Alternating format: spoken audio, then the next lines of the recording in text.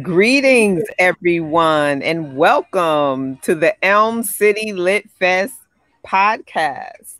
The Elm City Lit Fest is an annual celebration of literature and literary arts and literary artists of the African diaspora. We will have a festival September 26th and 27th. I'm Ife Michelle Gardine. I am the founder of the festival, and we have Emily Mayo and Shaw McAllister, who are my co-coordinators. This is the Elm City Lit team, and we are lit. And Emily and Shaw have a lit show tonight.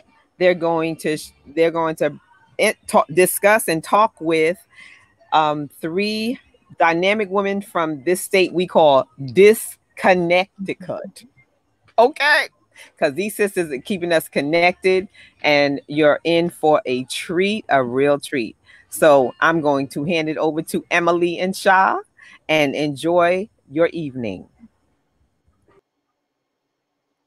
Hey y'all, thank you, Miss Ife. Have a great night. Ooh. Thank you for joining us. Happy Sunday. Happy Sunday, Eve. Yes. Happy Sunday to you. So good to see you. So excited for tonight because we have three beautiful Black female spoken word artists. So we're going to introduce them. We're going to bring them on the screen, and then they'll actually introduce themselves. So I'm happy to introduce Tumani Rain. We have Sun Queen, and we have Dime Ellis. What's up, y'all? Thank you, ladies, for joining us. Yes. Fellowshipping. Peace. How are you? Beautiful melanin. Yes. Thank So you I thought, for having us. yeah, absolutely. I thought I would go around, just have everyone introduce themselves, and say just a little bit about when you started writing, and then if you feel comfortable to read a piece of yours, anything you want. So can we start with Tumani? Possibly not, because we're having technical difficulties because of the storm. Yes, our sis lives in Waterbury, and Waterbury got hit hard. The valley, there are still people without power, so check on your folks. If you could deliver a candle, a board game, it could really make a difference for somebody. Ice helps some people out. Tumani, you want to introduce yourself?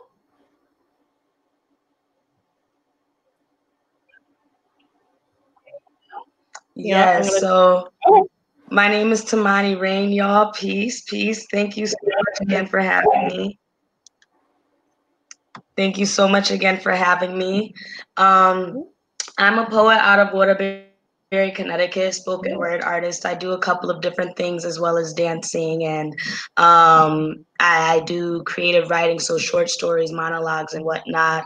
Martial arts. I'm a little basket of activity, but my passion is really writing. So I would absolutely love to share a poem for you guys. With everything that's been going on recently in the world, this is a poem that I wrote not too long ago before the tragedy of Ahmaud Arbery and Breonna Taylor and whatnot. So I decided that I was going to do this piece that I call Ancestrines. Bear with me because I'm not the best singer, but I think singing is one of the most amazing ways to get a word out, you know? Birds flying high, you know how I feel. Sun in the sky, you know how I feel. Breeze drifting on by, you know how I feel. It's a new dawn, it's a new day. It's a new life for me, and I'm feeling like history is on repeat. And living in this ozone is killing me. Chemicals cause climate change. These feathers can't bear the weather. Fly south in summer. Winter stays upon us, man. I'm gonna need a corona. Hold the virus.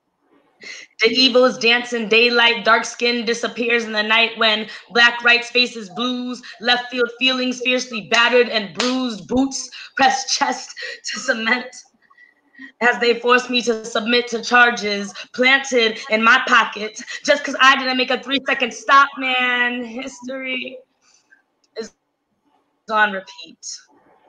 It's insane how we're stuck between pleading guilty to lower our sentence or being 1 less % on the U.S. Census. See, since a youth, I never thought it made sense. Why were they counting diversity? Then I seen population control immersing into my ghetto, lacing medical marijuana with doses of fentanyl, fixing all this pain from ancient ancestries that cycle through modern day Jim Crow states. Do it for the gram and hitting the whoa, cause shucking and jiving it in style no more. Stuck in this historic cycle, shackled in gold chain stays, strapped in the mind state that a Jesus piece doesn't change your worship of a European entity. Material slavery masked as money mentality, more like lack of morality, stuck in stereotypes dividing our psyche into the common denominator. And moderate complacency. I refuse to face my people's retreat as if we are not living gods. And the prophecies of Sankofa, reviving our roots, taking back our truth. We're not made in an image. We're original depictions, pieces of the creator, able to create live revolution, supremacy, demolition, but historic redundancy keeps we staying stagnant with peace walks and riots, waiting in rainy ruminations, ringing round realities run rancid, racing through time, taking tolls, totaling to toe tags, tax from fear, fiercely firing from trigger-happy frenzies, making as an alternative affirmation, ascending asinine acidic answers, spending contradicting common sense confused as consciousness, causing continuation of cancerous communications that keep creating criminal conducted from concoct relations that can't compute to rational. Mishaps modified as misconstruing miscellaneous misconduct. More so, immortals imagining immortal insanity, encrypting insecurity of our being, entrapped in intentionally interchangeable incentives, exchanging increments of ensnared descriptive inscriptions, subliminally instilling the Willie Lynch system through cycles of incarceration, police brutality, radio, hot 93.7. We wrap ourselves to heaven, wonder how much money you got, a lot. How many problems you got, a lot. How many niggas been shot, too fucking many. The historic redundancy, food for thought we're fed on the news is strange fruits contained with cyanide seeds, slow poisoning, dreams that these minimal compromises equate to being free. And birds flying high, I feel sun in the sky, you know how I feel. Breeze drifting on by, you know how I feel. It's a new dawn, it's a new day. It's a life for me, it's a new dawn, it's a new day. It's a new life for me.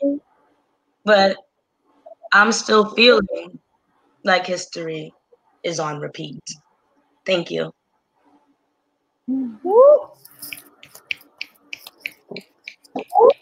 Yes. Thank you so much. Son, can you introduce yourself? Yes, so I'm off mute now. Peace, everyone. I am Sun. I am a native of New Haven. I am the co-founder of Black Lives Matter New Haven. I'm a published author and a poet and an organizer here. I use my poetry, my voice to uplift Black women, to address racism, oppression, all the injustices and everything that we face with being Black women, being Black people in America. I've been writing since, I believe, the second grade. is when I first entered like my first writing contest. So I've been writing ever since then. So I'll share this piece, Being Black in America. I just love this piece, and the end of it is definitely to uplift Black women, and that's what my voice is for. So America will have you thinking like, why did you make me Black? The boys in blue aren't here to protect me or you. Your womb will be violated, and it's okay. So be silent, because no one will believe you. Your story, it won't matter. You know why? Because you are Black. Dear magical creator, why did you make me Black? They want my skin in the background and most of the days underneath the ground. I can't lead because of the color of my skin. All eyes on me, but funny thing is, I'm invisible in society. Then again, my skin is Black. How far can I get in the world of injustice, oppression, and white supremacy? What in the world is going on? Is it because of the color of my skin? Is it because you made me Black? Did you mean to create my life? Do you want it back?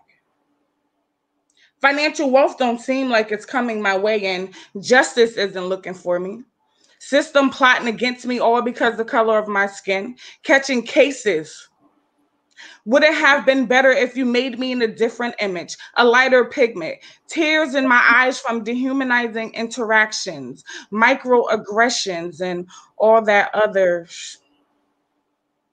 What did you do to me? I'm not free. Why did you make me Black? Am I the enemy? Because I'm Black, I can be killed for a broken tail light or found dead in my jail cell, murdered with my hands up, or shot in the car after singing love songs with my boyfriend. You heard me ask you not to shoot, my hands were up. No due process, all because of the color of my skin. And again, I ask, why did you make me Black? It's unacceptable. My Blackness makes me a savage or a thief, so they think. My human rights don't exist because of the color of my skin. I'm a Black girl, they expect my dreams to die. Here I am Black, there's a war on me. Black girl, Black woman, understand this. You were made Black without apology. You were made Black because you are powerful. You have a connection with the earth. You are the closest to the sun. You are magical. You are magnificent. There isn't anything that you will let break you. Everything that's thrown in your path will only strengthen you. You are truth. You are wisdom. You are light.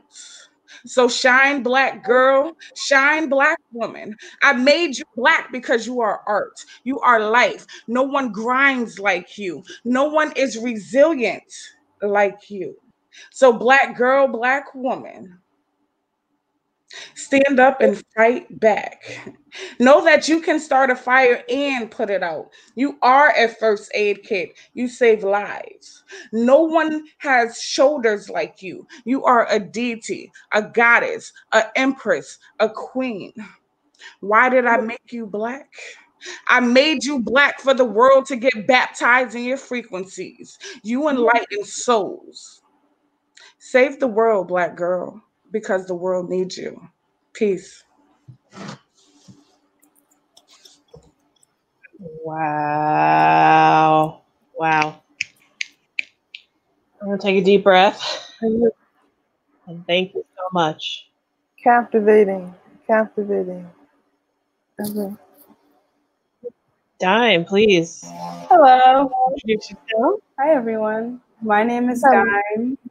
I use they, them pronouns. I am a Black non-binary artist living in New Haven. I'm from New Haven. And I've been writing since I could hold a pen. And every time people ask how long I've been writing, that's exactly what I tell them. I used to write like chapter stories inside of composition books. So I'd be doodling in my notebooks throughout school. Instead of taking notes, I would just like write stories. And so I just realized that I can read something, some creative writing, because I haven't been writing as much like stories lately. I still do, but not as much as I like. But I'll also be reading some new poetry that I've written recently. First, I wanted to show some of my recent work as well. I do visual art, and like, this is something that I did in my sketchbook. Oh my God. It's like mirrored, so it's actually opposite to how I'm holding it, how you guys are seeing it. But I basically was upset when I was at the park and I threw, I like kicked the trash can. And I decided to like draw the silhouettes of all the things that had fallen out of the trash can itself, and write some of the frustrating thoughts that were in my head before I kicked the trash can inside of the silhouettes. And I really love playing with words in that way. And like, I started to write my I've started to write my poetry in graffiti around the city. So y'all might see that on like bus stations, but sometimes they be cleaning it. So here's a little something else I did. I like to play with words in general. So this right here, I think it's a quote from Christopher Columbus's, one of his journal entries about the Native American people that he encountered. And it was on some fuck shit, of course. And at the time that I did this, they were like taking down the statue in Wooster Square. And I was like really frustrated to hear that some people really was acting out at that function, that some people really got out of pocket. And then just some other doodles that I have. But I really like to write. Like, writing has even become part of my visual art. And so I'm gonna read y'all a little excerpt from a story, and then I'll get into 2 poems that I've written recently. They're all pretty short. So this first one doesn't have a name, but I'm gonna just start reading.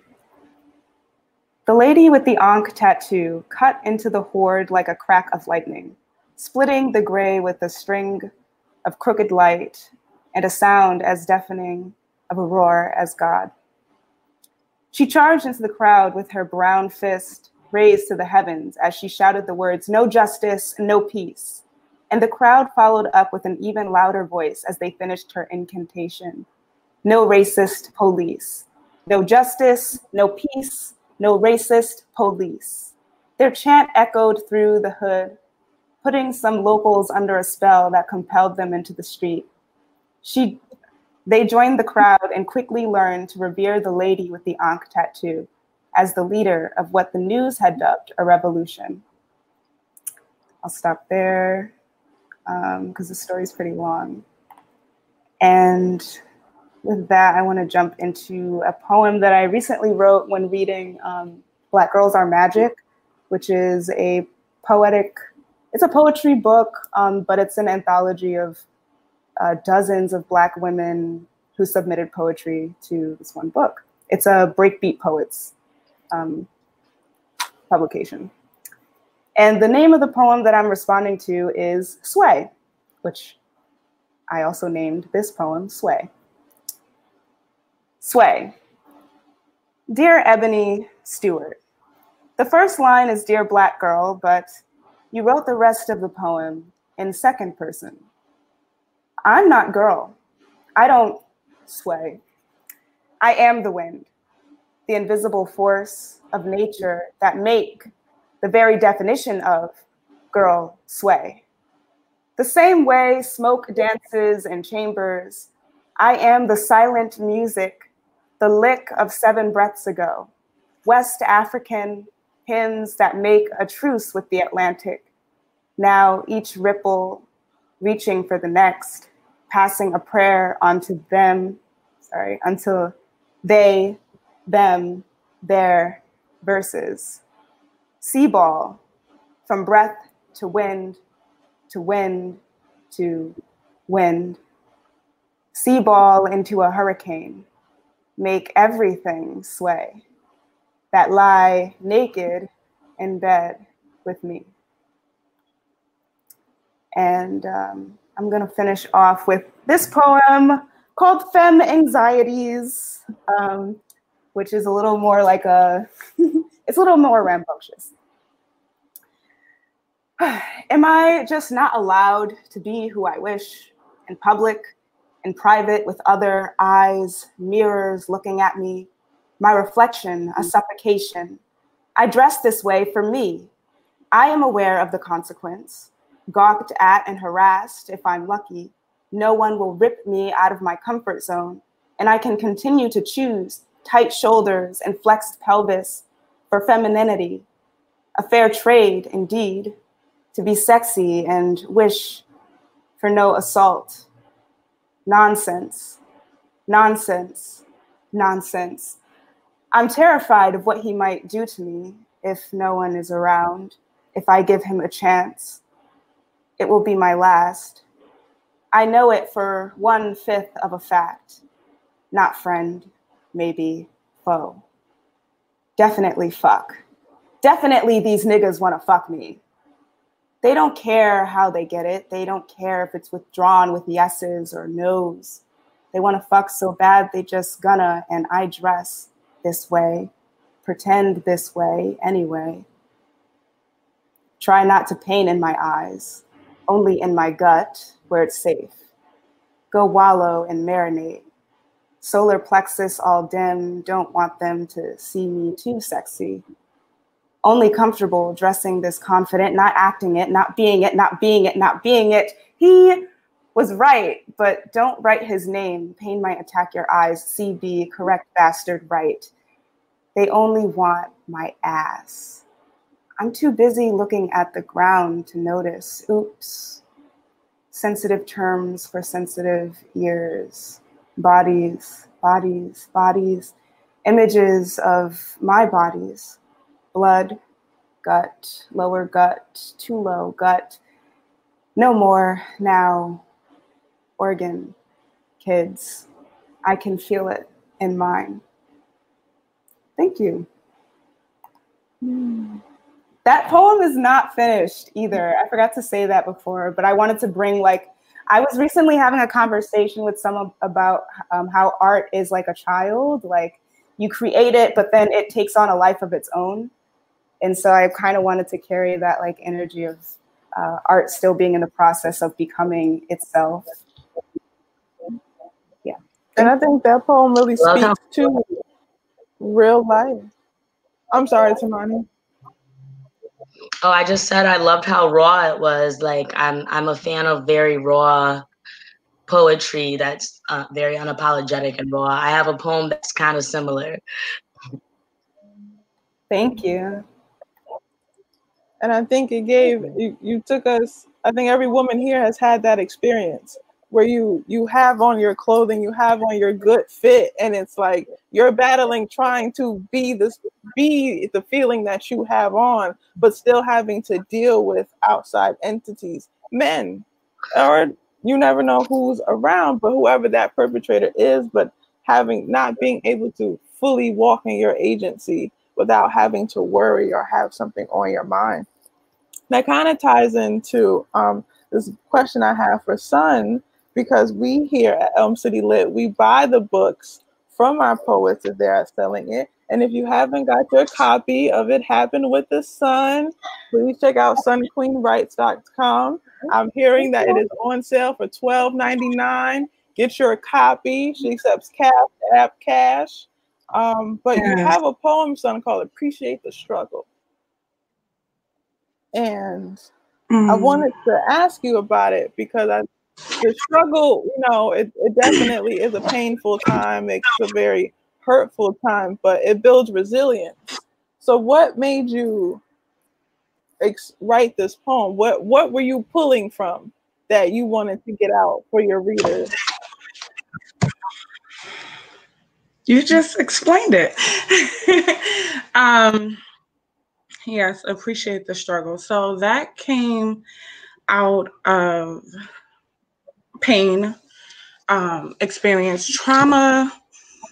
So as I continue to grow and elevate through this journey in life, I realized that there are definitely times where we believe that we're not going to see a better side, a greater side. We may not feel differently after we've been sitting in depression and stress and all of these different things that doesn't sit right with us and make us, feel good. However, this piece came from, you know what? Even though this may be trying and hurtful, it has a purpose. And so I sat with that and said, you know what? The struggle is hard. Fighting racism and injustice and, housing crisis and all these different things that we face, I'm going to look at this differently, and it has to be beauty in it because I'm going to be resilient. I'm going to rise. I'm going to facilitate my healing process. I'm going to change the state that I'm in. And so just because we go through things does not mean that's the state that we're always going to be in. And so we have to change our thoughts and our behaviors and, our actions, our mindsets, and know that the struggle has its purpose and to appreciate it because you're definitely going to learn something that's going to assist you in your beautiful journey. And you have a line that says your struggle will guide your destiny. And I think that's true. I think during our struggles, we reflect on that time. Even when things are gravy, we think about everything that we've gone through and what's brought us to that point. And I think it causes us to appreciate that blessing, that success once we get it. And that resilience builds that thick skin. Mm-hmm. And I think as Black people, we have to have this thick skin. In your poem earlier, you spoke about it's a responsibility being Black. It can sometimes it's never a burden, but it is a heavy cross to carry. And it's one that can't be put down. Yes. So I appreciate it. It spoke to me. I think it speaks to this time as well. We are all currently in a struggle. However, the pandemic has hit you, however, racial injustice has hit you, because it's hitting all of us, whether you see it or not. And I think it's, what would you have learned when this is all over? When this storm ends, what did you come out of it? Wow. Did you just sit in the house? Were you just in quarantine? What did you learn? Or did you waste 6 months, essentially? Yeah. I am still processing this pandemic, quarantine. A couple of organizers and activists, we were in encampment. We still are out here on the front lines, dealing with everyday life. Working from home is a struggle for me. I'm usually on site at the hospital, so working from home has been a battle for me. I've been able to save more. I've been sitting with defining what community is for me, what that looks like, what that feels like.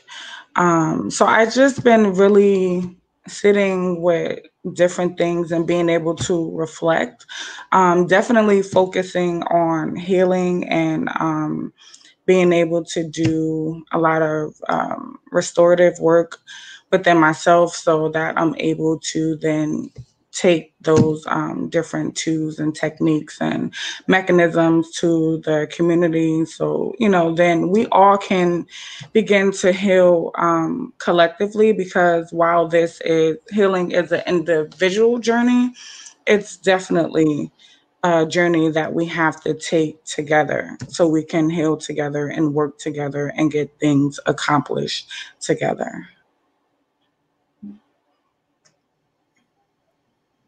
Thank you for that. Yeah, that really hits me hard because I am at the point in the pandemic, and with I've started calling it the racial injustice pandemic. How I want to come out on the other side of it, because I can't come out the other side the same person, and I'm already feeling that shift. So yeah, no, I think we all need to keep going, just questioning and just Yeah, finding the way to. Sorry, go ahead. No, I was just gonna say, I don't think like anybody's coming out the same. Like, what is the same anyway? We don't even want, what was before. Like, it's been so many entrepreneurs, coming out of this, and people focusing on their talents and, embracing that, embarking on different things. And like, even though it's a hard and critical, crucial time, it's definitely a time to do those things. Sis, don't wait to start that business. Start it now. Write that book now. Like, step into your higher self now. Like, and these are the messages that I think that the pandemic, like this storm, and it's like, oh my goodness, like another thing. But we've been getting hit hard, but that's because we are coming out stronger. We're gonna learn some things, and it's gonna be powerful after this. Yeah. It's now or never. Word. That's right. We'll shift to Tamani. I first learned about your work from Instagram, so thank you, IGTV. But it was sent to me by Miss Ife. Share the video. Yes. Yeah, that was a piece that knocked me over a little bit, because these words. This is the time we're living in. Like, everything is on video. Everything that is sweet and funny and joyful and painful and literally fatal is on video, and we share it. Yeah, and we share it with each other and just go, do you believe this is happening? Hopefully people are seeing some things and going, I'm going to make a change, like we were just talking about. But can you talk about a little bit about how that piece came together? Yes. So that piece is actually really interesting that you say that, because that piece was very impulsively written out of like, actually I was like upset because I had a conversation with somebody. Somebody posted their opinion on Instagram that we shouldn't be sharing the videos at all. That if you see any form of Black death, any form of, lynching or something against our culture, specifically involving Black death, though, that we shouldn't share the video. And the way I looked at it was in a sense of, obviously, if you're in the position to help, if you're in a position to change the outcome of the situation, of course, don't take out your phone, do some actual active work. But if we aren't aware of these things happening, those videos are the only proof that we have. The point that I made to her specifically was with Ahmaud Arbery. Unfortunately, the man who recorded the video was also an accomplice to the crime. So with that being said, it's like not all of the time are we in the position to change. So yes, we have to share the video. We have to make sure that that message gets out. We have to make sure that we have our proof, because without that proof, it's like we're always going to be considered the ones playing the Black card, or they can make any narrative they want of whatever happened to said person. For example, again, with the Ahmaud Arbery situation, they were going to basically label him as a burglar and said that his killers were using self-defense because of a home invasion, when the address to the house had nothing to do with the murderers, as well as them being nowhere near the house when it happened. And then obviously we saw the video. I think as well with that narrative, we have to remind ourselves that as even when we do share the gruesome stuff, the gruesome videos, the pain, we also have to share the joy. We have to make sure there's a balance. We have to make sure that there isn't just pain. And you know, a lot of people make comments about Black Twitter and how we make jokes about everything, but you know, those are our ways of dealing with it and our ways of coping. So again, along with share the video, the message that I also give is, you know, share the beauty along with the pain, but don't forget to make everybody aware of what's really going on in the world.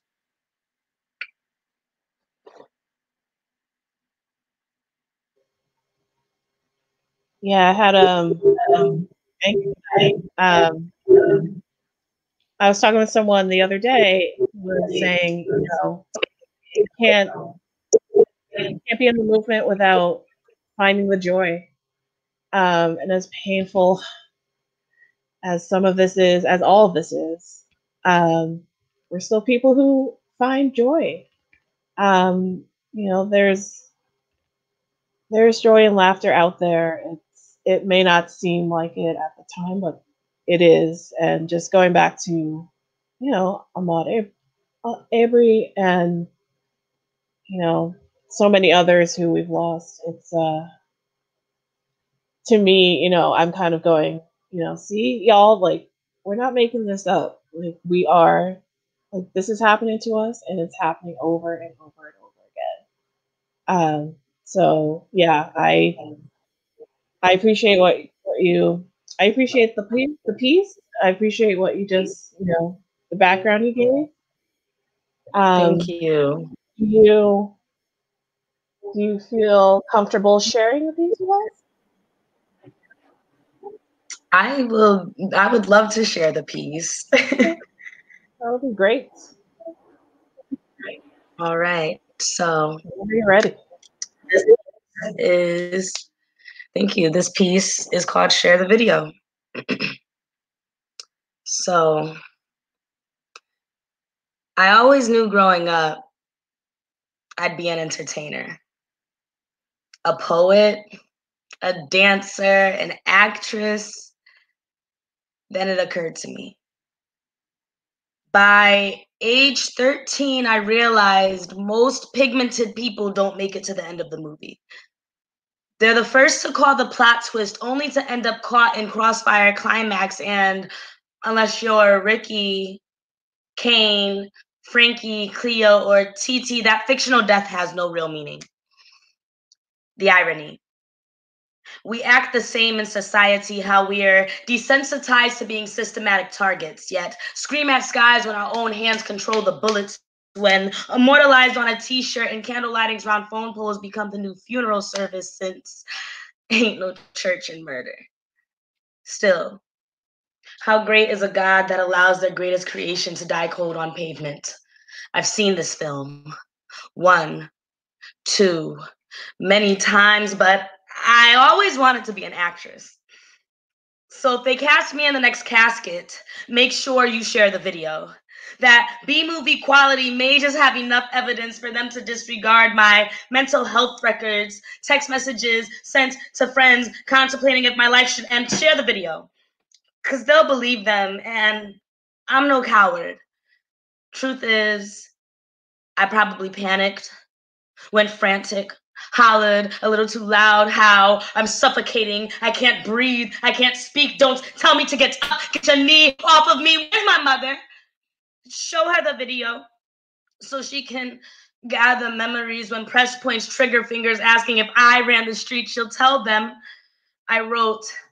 Every day, whenever angry alliterations cured my writer's block, she'll say she was my inspiration. She'll say I sang so loud she'd hide my Alicia Keys CDs, not realizing the time she'd need to remind them of my name. She'll say I danced under the ceiling fan. As the wind in my movements took me to another dimension, she won't forget to mention I acted like the smile was easy to wear. That eyes flooded with raging fear held its weight in my hair, blood of supremacy on my hair, and she'll say they were intimidated. Her mentality, a blend of X, Shakur, and Newton, she'll say she wanted a gun.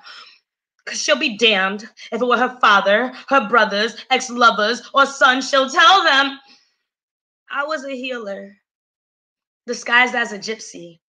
But they saw a witch, afraid of black girl magic. If it was 1693, I'd be burned at a stake, but it's 2020. I was lynched because nothing's changed. She'll say it was never supposed to happen this way, but after George Floyd, Ahmaud Arbery, Breonna Taylor, it was only right to write my eulogy just in case I don't have a case without a camera. She'll know, despite being told it's a dishonor to my life, I'd share the video. It's the only way that we can control the narrative, because the only difference between suicide and martyrdom is press coverage. Thank you.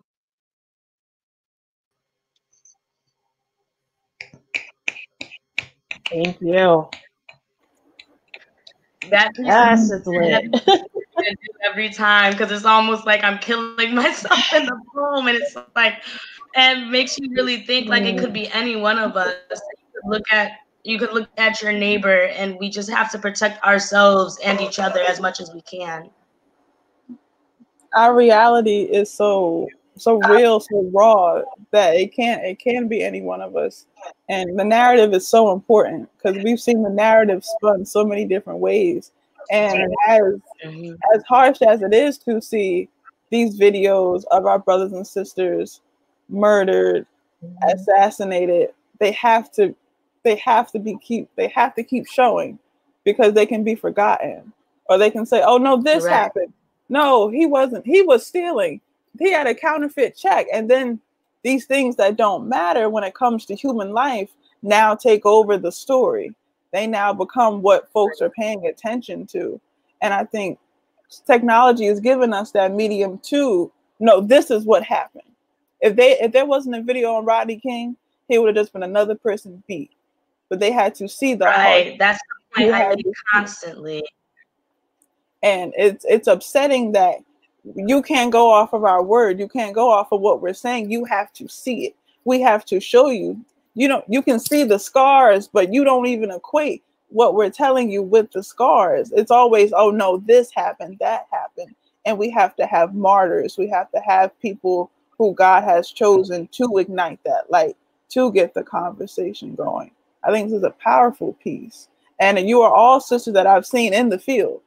I've seen all you do, your performances and your work in activism, organizing. So I'm blessed that you all are here with us, because you're walking the walk and talking the talk at the same time.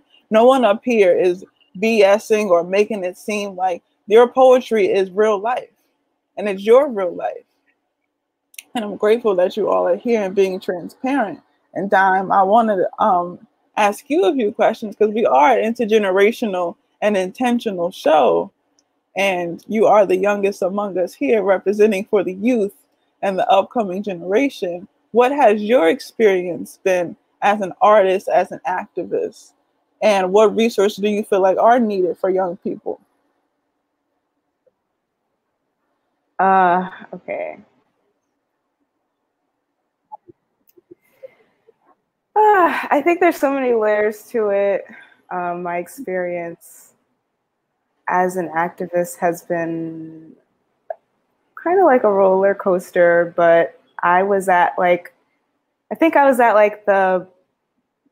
bottom part for a while, or not the bottom, but the part where the cart is kind of just cruising for a while.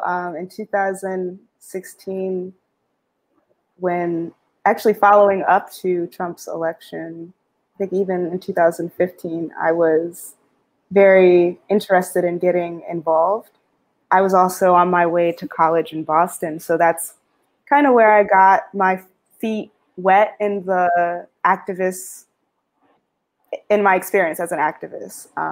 So I did a lot of activating with the students at UMass Boston, where I was at school, with the Black Student Center and with the Queer Student Center.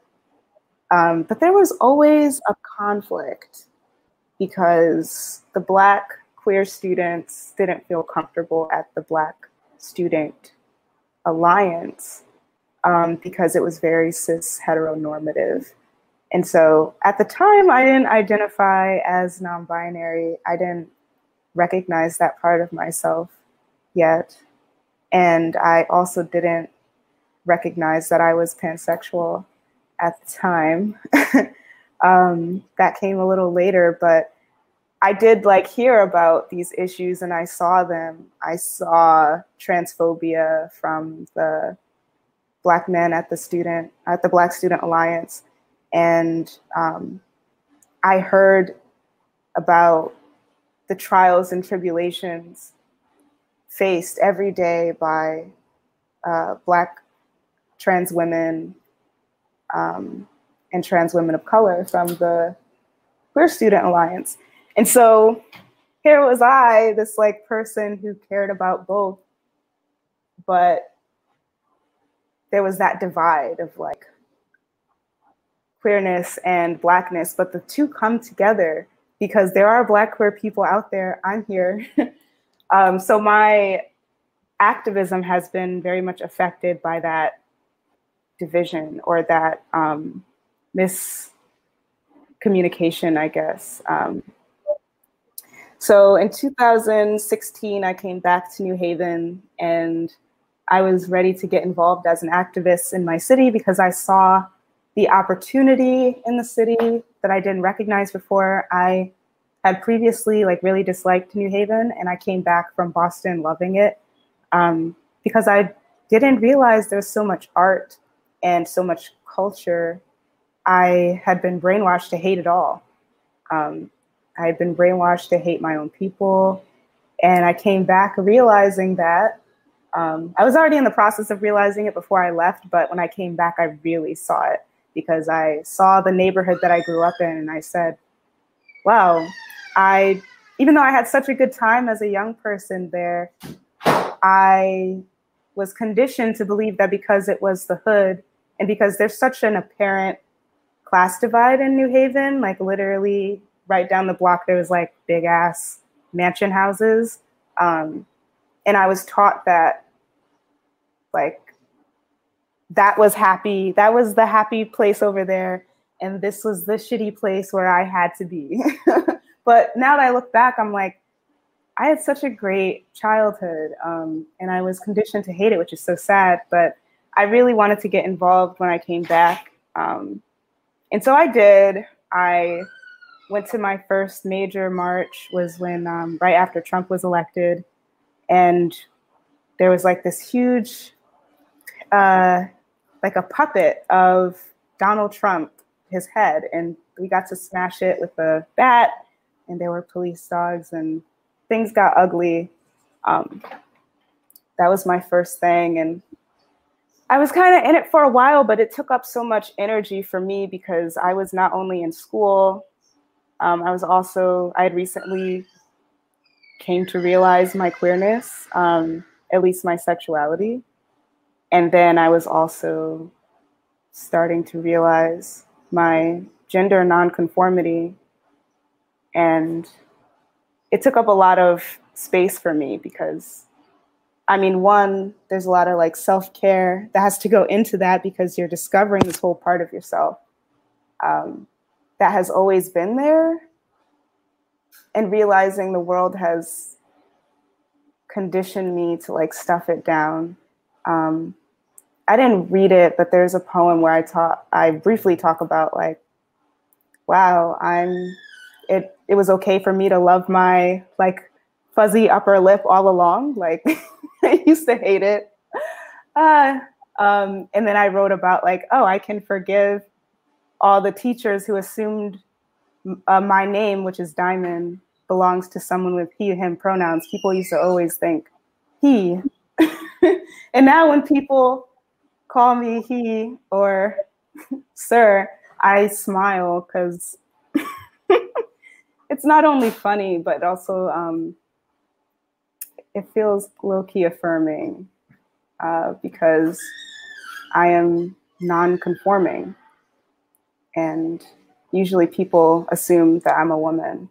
So, but when discovering myself as a queer person became like a huge aspect of my life, I also began to personally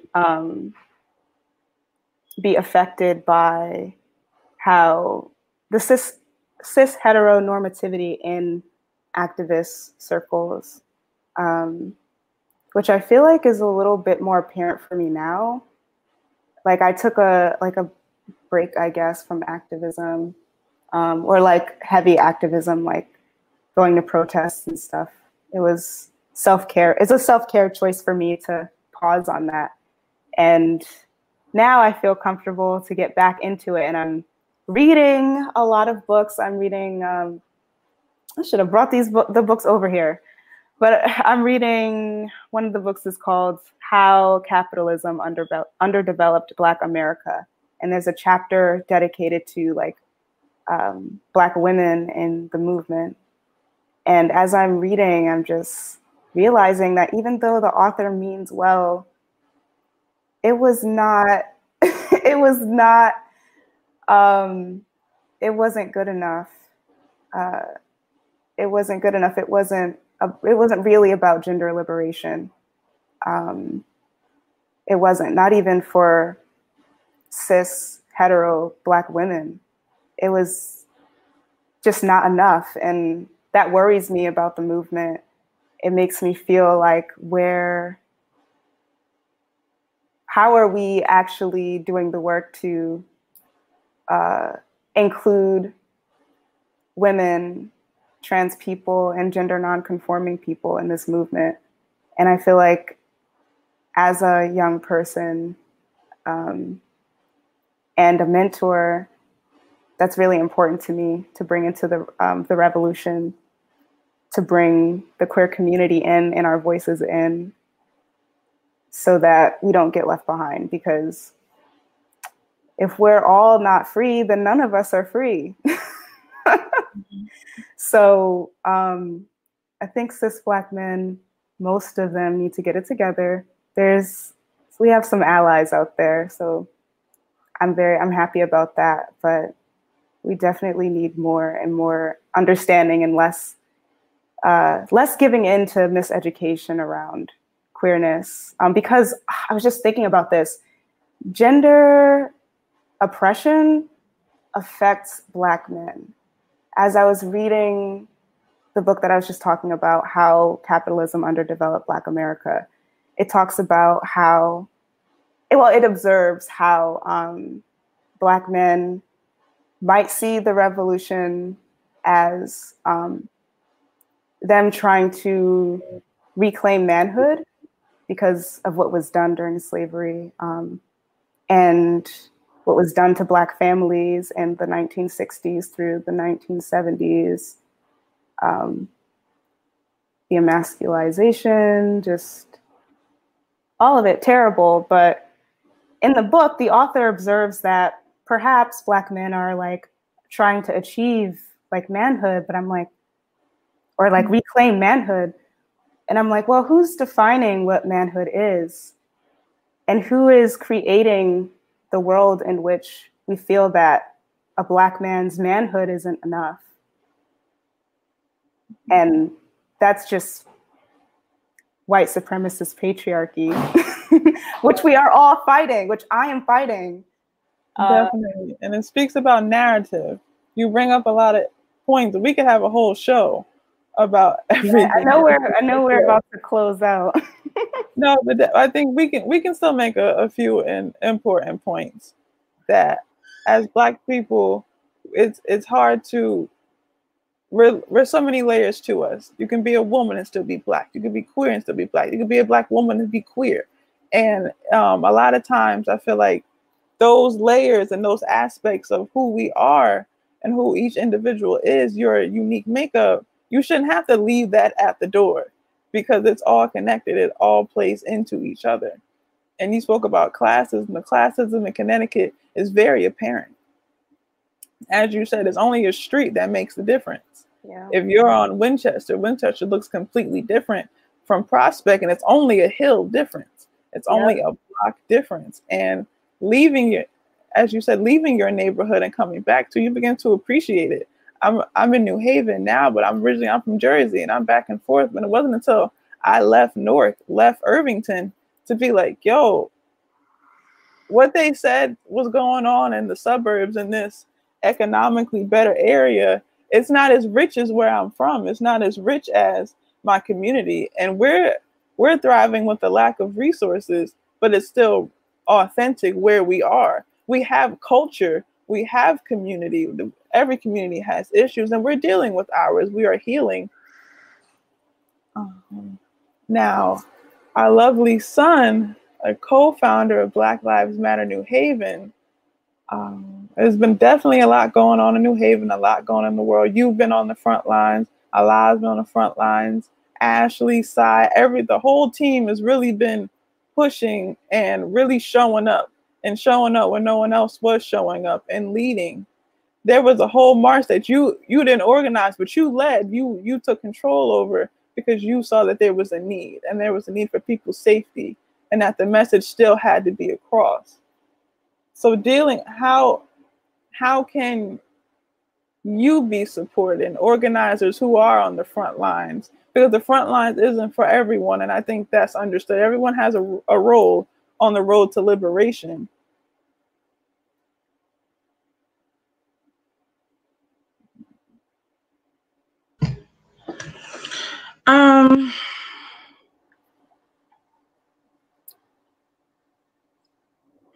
I think that being supported is just that, for people, for a community to know that everyone plays a role, and it doesn't have to be on the front line.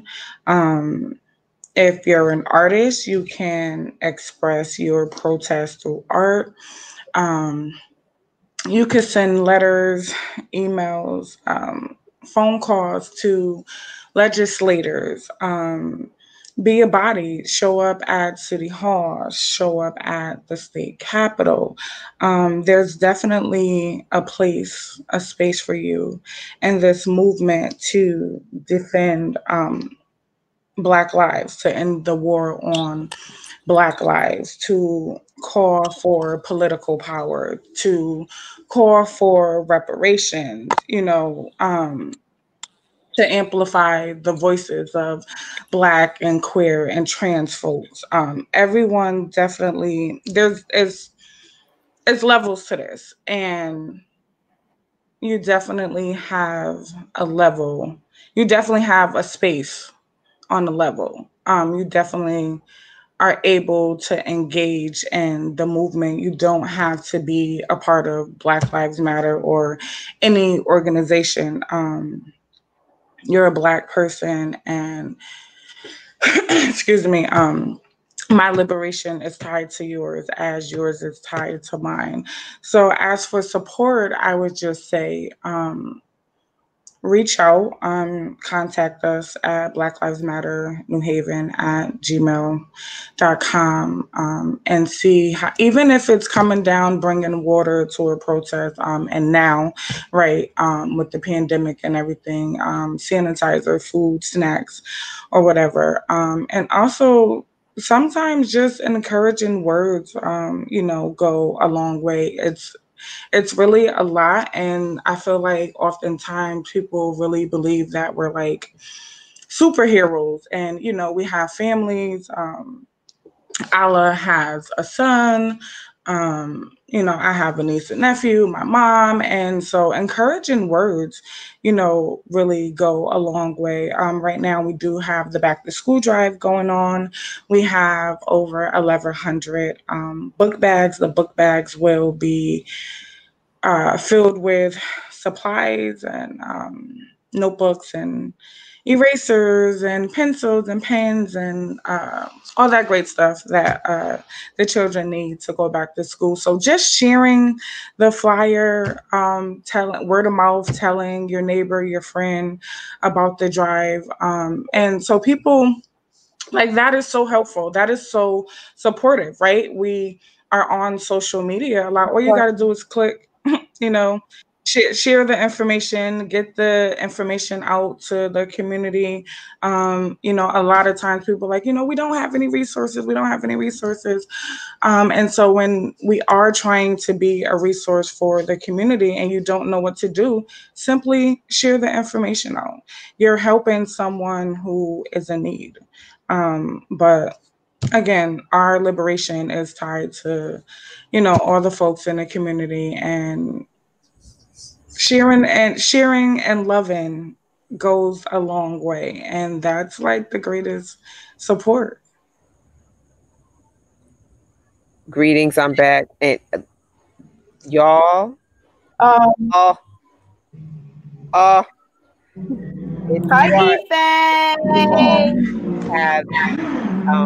really represented how lit we are in this fucking Connecticut.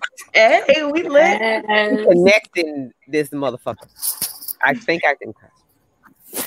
Anyway. I actually, sorry,